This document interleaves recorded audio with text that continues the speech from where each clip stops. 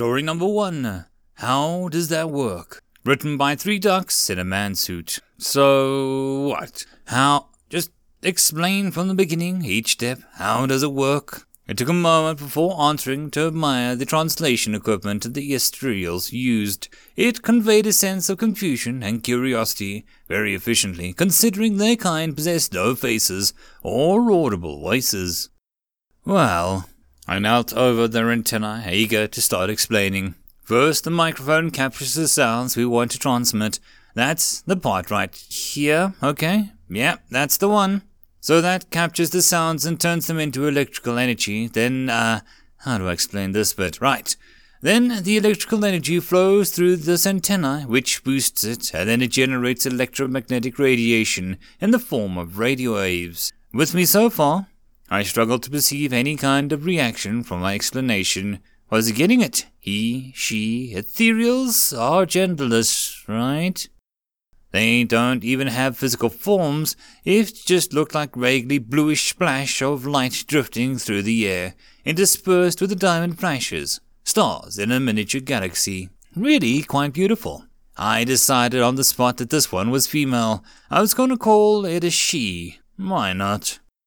So, anyway, any receiver within range of the signal can intercept it with their own antennae and convert it back into electrical current, which can then be translated back into sound. And in this way, we can communicate over vast distances. I stood back up, hoping the translation software was picking up the beaming smile on my face and conveying accurately what I was saying. Humanity has used technology for centuries now. We have it on verified science, and it's quite reliable. So, what do you think? It had surprised me to learn that the Ethereals had never heard or even close the concept to radio. But I was happy to explain. Mr. Tracy? Her voice was vaguely feminine. I made the right choice. That's completely insane. The smile froze on my face. The sparkling lights within the ethereal swirling body jumped and danced. Translators picked up on it and gave me a prickly voice. That's not how the universe works at all.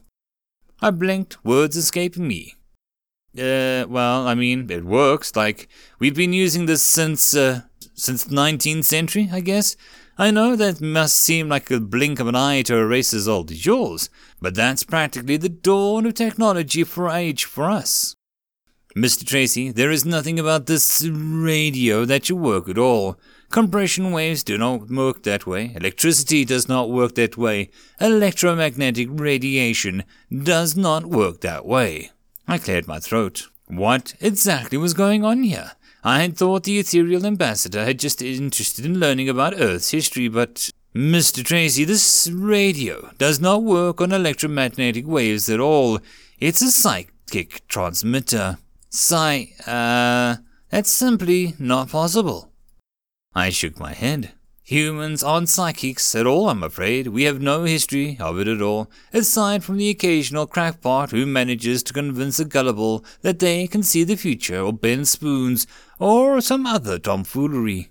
I chuckled, my laughter only petering out lamely when I realized that I was the only one finding anything funny. Mr. Tracy. The ethereal seemed to condense into somewhat from her 12-foot-high indistinct form into something more solid and humanly proportioned. We detected a massive psychic field surrounding your race the moment we found you. It saturates your homeworld so heavily that most psychic species cannot even set foot on Earth without their minds melting from strain of so much ambient energy. Your technology works. I held my breath, unsure of what to think. Because you all think it should work. Radios, cars, computers. I mean, really, did none of you stop to think for a moment how ridiculous the idea of getting into space by riding an explosion was? I struggled for a response, but I found myself stuttering. I was an engineer for almost 20 years. This was nonsense. It was still science, right? 1 + 1 = 2, right? Did you not wonder why your advancement in technological progress mirrored your growth in population so closely? The more humans there were to believe in something, to contribute their own individual power to the gestalt psychic field you have, the more your species was able to bend and even break the fundamental laws of nature. Did you really think that you had managed to split the atom by an explosion? That does not sound completely insane even to your ears. Well, when you put it like that, I shuffled my feet, trying to ignore the way the entire worldview and education was being torn apart. My head jerked up with the excuses and justifications already in my throat. We didn't start that war. After we won, they spent the next 4 years spinning their propaganda machine to make us look like the aggressors. You really should have had no chance there. A species barely into its space-age fighting's centuries-old establishment empire. Ludicrous. Guns that should not have worked, damaging creatures that should have been immune to such kinetic weaponry, and an environment where you should not have been able to stand in, let alone breathe. But you did so anyway because, for some reason, you think that completely normal just to take a piece of your home atmosphere with you to other planets and breathe that. Honestly, it was still difficult to decipher the exact emotions of ethereals felt, but I was learning fast.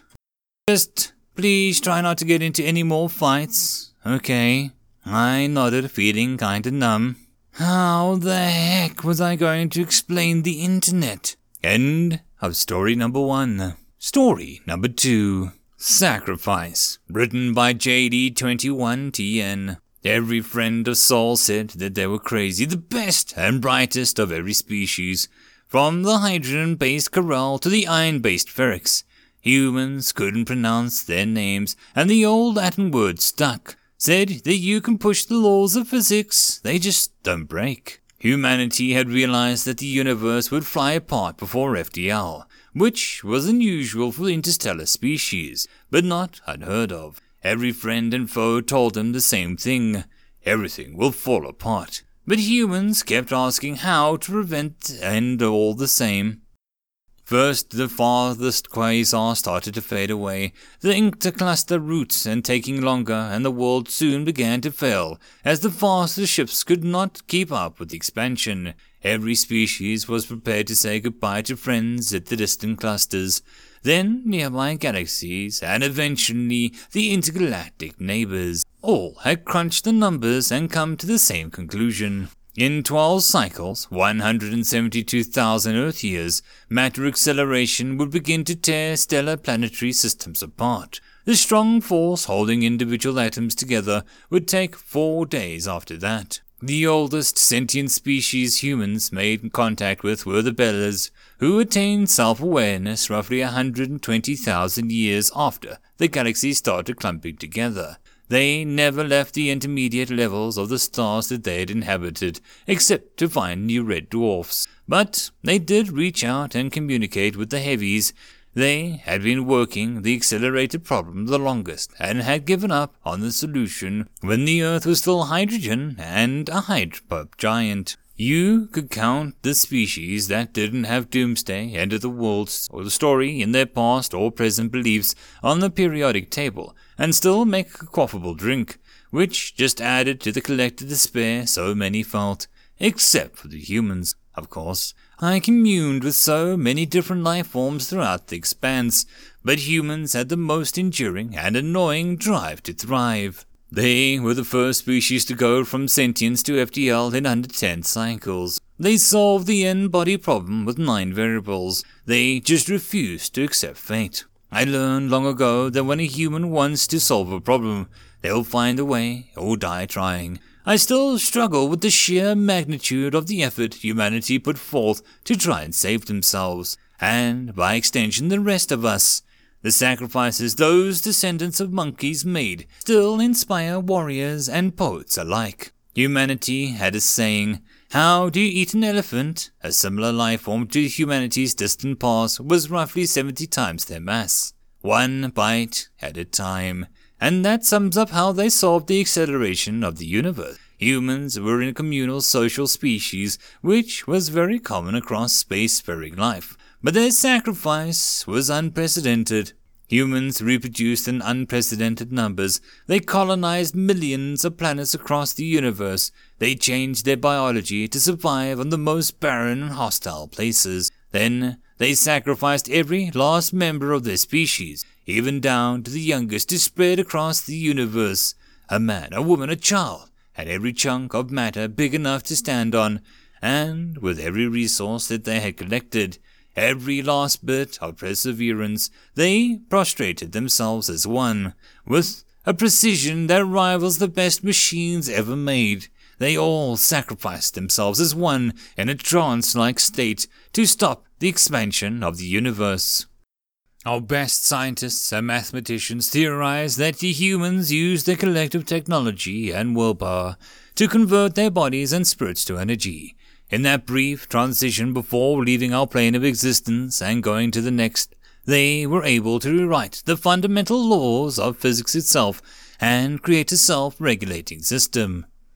I have been told that when matter interacts and pushes itself away, but always pulls itself back, so while a star might explode or collapse, the universe will expand a little or contract a little, but never again go too far in either direction.